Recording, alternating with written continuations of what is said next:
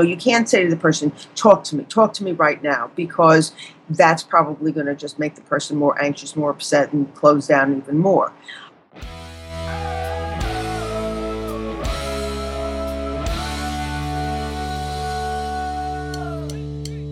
Happy Thanksgiving, everyone. I want to wish you and your family a very special holiday this season. And this week, Dr. Karen Sherman returns to help couples deal with the silent treatment. What do you do? How do you respond? Dr. Karen Sherman has the answers. Stay tuned. We have a ridiculous limited time wine club special going on right now. Go ahead, open your browser while you're listening to this, visit hitchedmag.com, and click the Wine Club link to find out the details. And now it's time to explode. We're on top of the world tonight.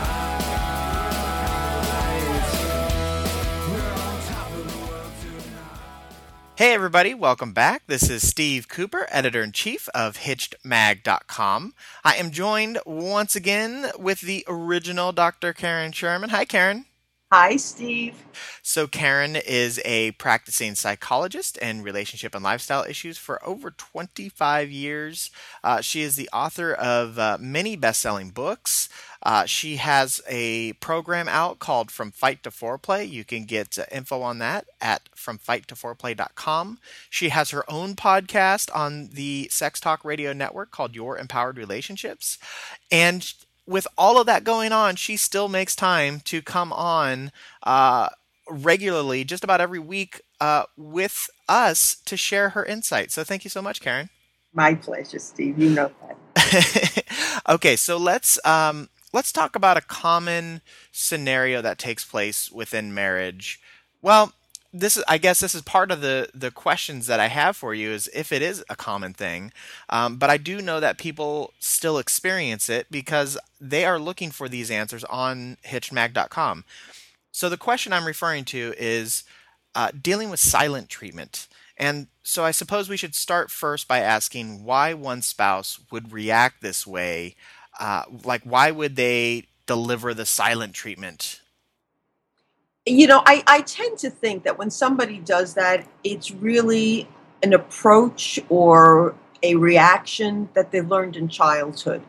It could be either that their parents gave them the silent treatment, or something that they did when they were a kid, and somehow their parents reacted to them a certain way.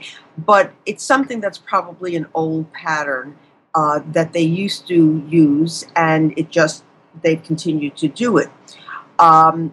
It's a way really to get attention. Okay.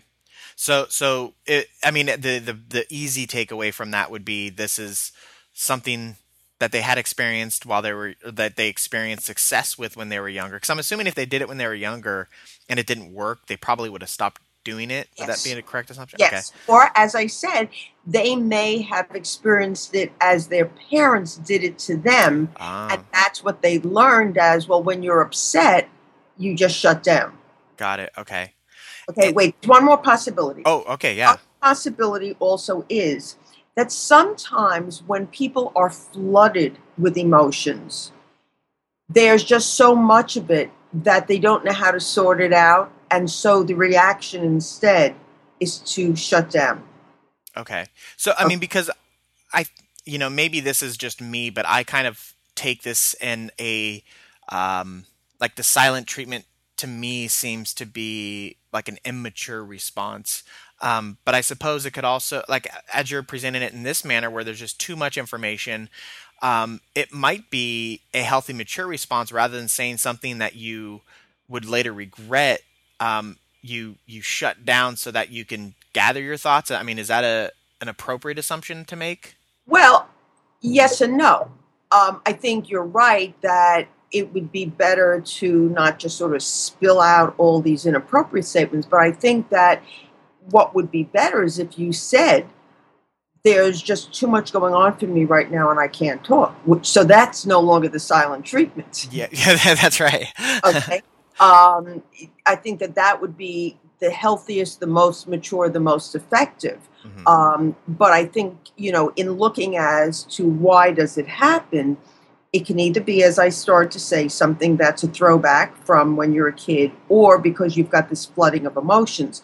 But regardless, when you are not saying anything, I don't think that that's, your healthiest, most effective way of communicating, Hmm. because you're not Because you're, communicating. yeah, yeah. Well, do you know, is there any research or anything out there, or just based on your experience and dealing with this, how typical the silent treatment is between couples? I don't I really can't give you any research on it. I know that it does happen fairly regularly, and I know that it's pretty devastating because basically the message you're sending is you don't exist. Mm, It's almost like you're just not there. So it really feels pretty awful when you're the recipient of the silent treatment. okay. Now, if you know your spouse has a tendency to do this, because I'm assuming this is not something that somebody would do one time and then never do it again, You're correct. can you prevent them from responding in this way when things, you know, happen in the relationship? I don't think you can prevent it. I think, that at some point, certainly, when it's a quiet time or whatever, you can express your feelings and say, look, when this happens, this is how it makes me feel. It makes me feel like I don't matter to you. It makes me feel like I don't exist. It really throws me for a loop. And, can you tell me why it happens? Can we talk about some other methods that might be, not quite so devastating to me? But a lot of times, especially if it's this automatic reaction, um, just like any other automatic reaction, it happens in the moment and it's very quick. And so it's going to be real hard to prevent it. Um, Possibly when it's actually happening, you might say, you know, it's really feeling awful to me that you're not talking. Remember, we discussed this. See perhaps in the next few minutes if you can, or in the near future, if you can, try to, you know, talk about this and try to open up a little bit to me. But I don't know that you can prevent it or see it coming because I think it's sort of an automatic reaction that happens. Okay, so and I guess we can get to this in a minute. I'm assuming it would be something that you and your spouse would work on to move to make that so that's not the response. But we'll talk about that in a second. It, if you if your spouse is delivering the silent treatment to you, what is a healthy, productive way that you can speak to them I guess express your displeasure with the silent treatment that you're currently receiving, because I'm assuming if they're already reacting this way, something has gone wrong, right? And they're not happy.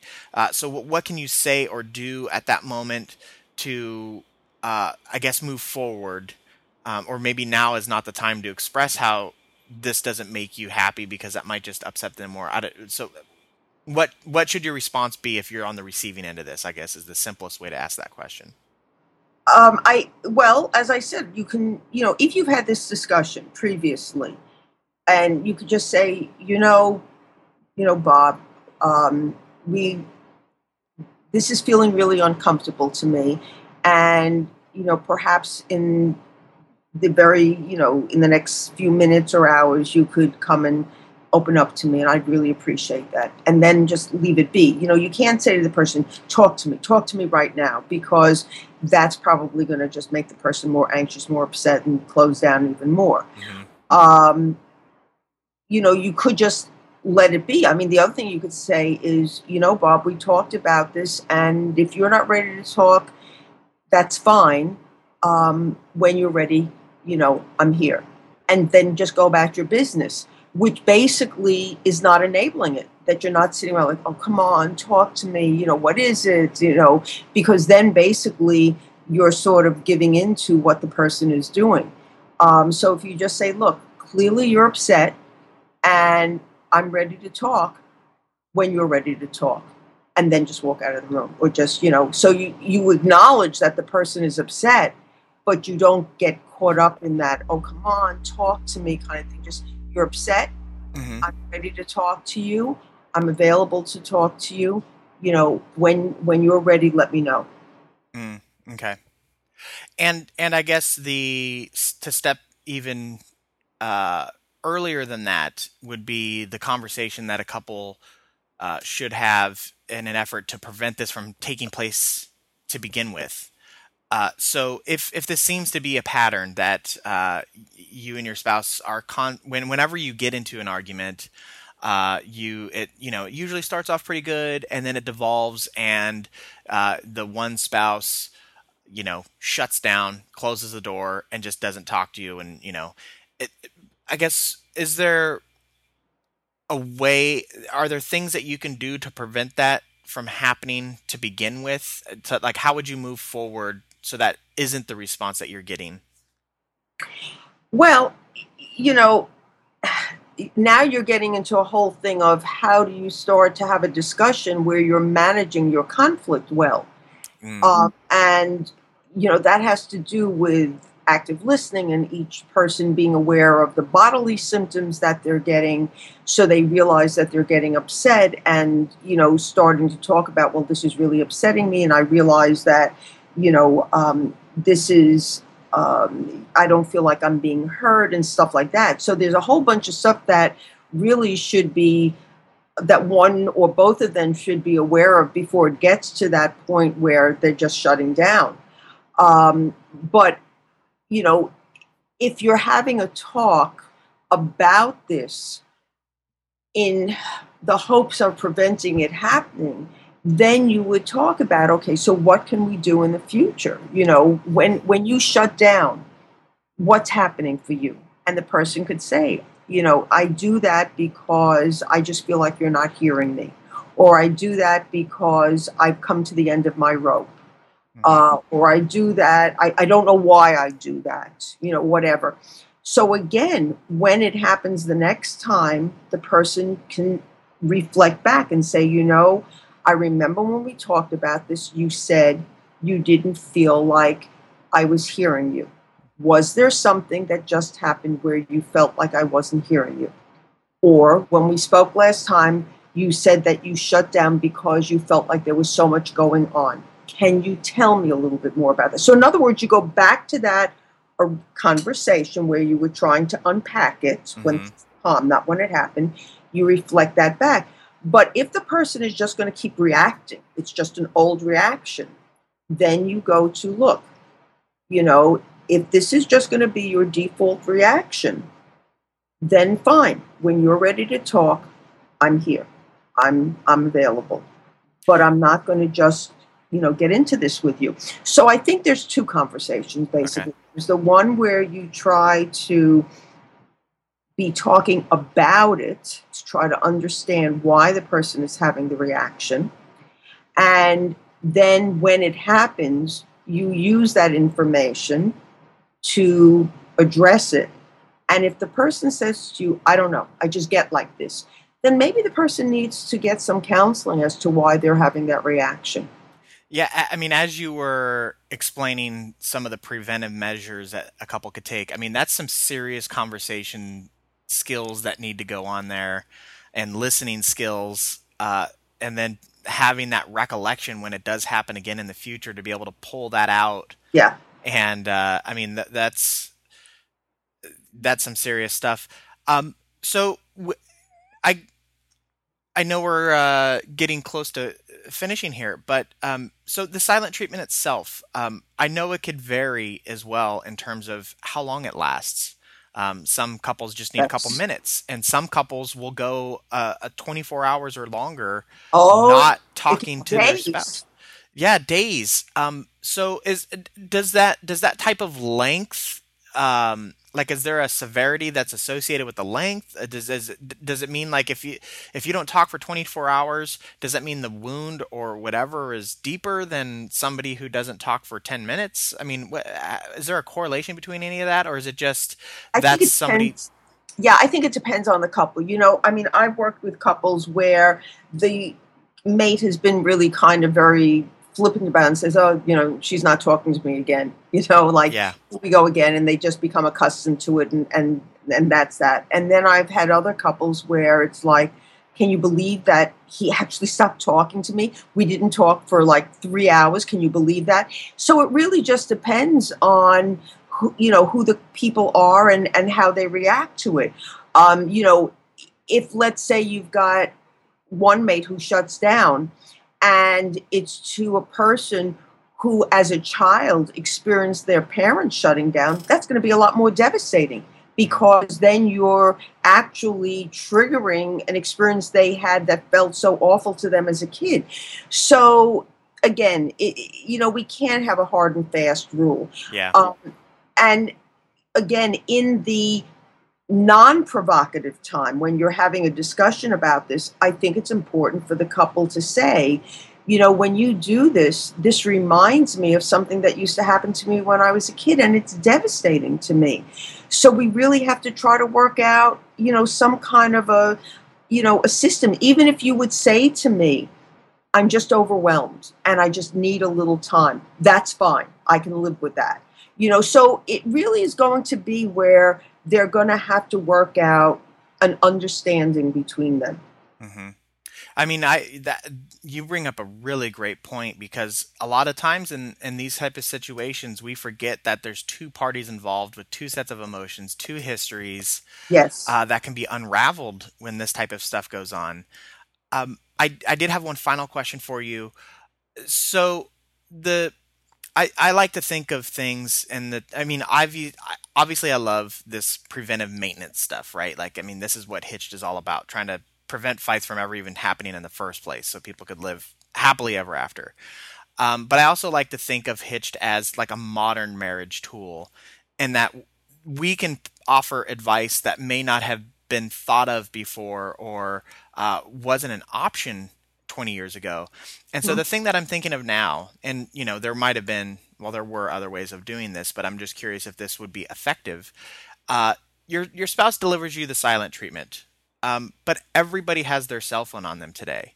Mhm. Would it be beneficial, or do you think couples would do it? If yeah, they're not talking to you, but they'll send you a little text message that just says like they're not going to tell you that they're being overwhelmed by emotions, but maybe they might text you that I just can't talk right now, but something like that. Like texting as a I guess as like a buffer or the initial conduit to regain some of that conversation that you're missing out on. I'm okay with that, but I'm going to answer you and say it will depend again on the couple. Yeah. If one couple could say, hear it as, okay, here was the offer or here was the apology. I'm not going to go into details, but recently there was a little bit of an issue that happened with my daughter and I, and then she called and she said something, and it was in no way, "I'm sorry," but I knew her comment was a way of her apologizing to me. Okay, Hmm. so for one person that might be okay, the text was great. Another person might say, "Really? Are you kidding me? You think that's going to suffice instead of talking to me?" Mm, So I think it's a great idea, but it's going to depend on who the people are and how it's received. I've got no problem with it. I think it's a great idea. yeah, because you're right. A lot of people. I mean, you see this even with things that aren't bad. Somebody saying, sending a thank you text, for example, instead of saying thank you in person. Some Mhm. people are offended by that. Like, Right. what do you mean you said thanks? I didn't hear you say thank you. Well, I sent you the message. Yeah. That was that was your gratitude, Yeah. and other people are like, yeah, totally. Thank you. I really appreciate your response.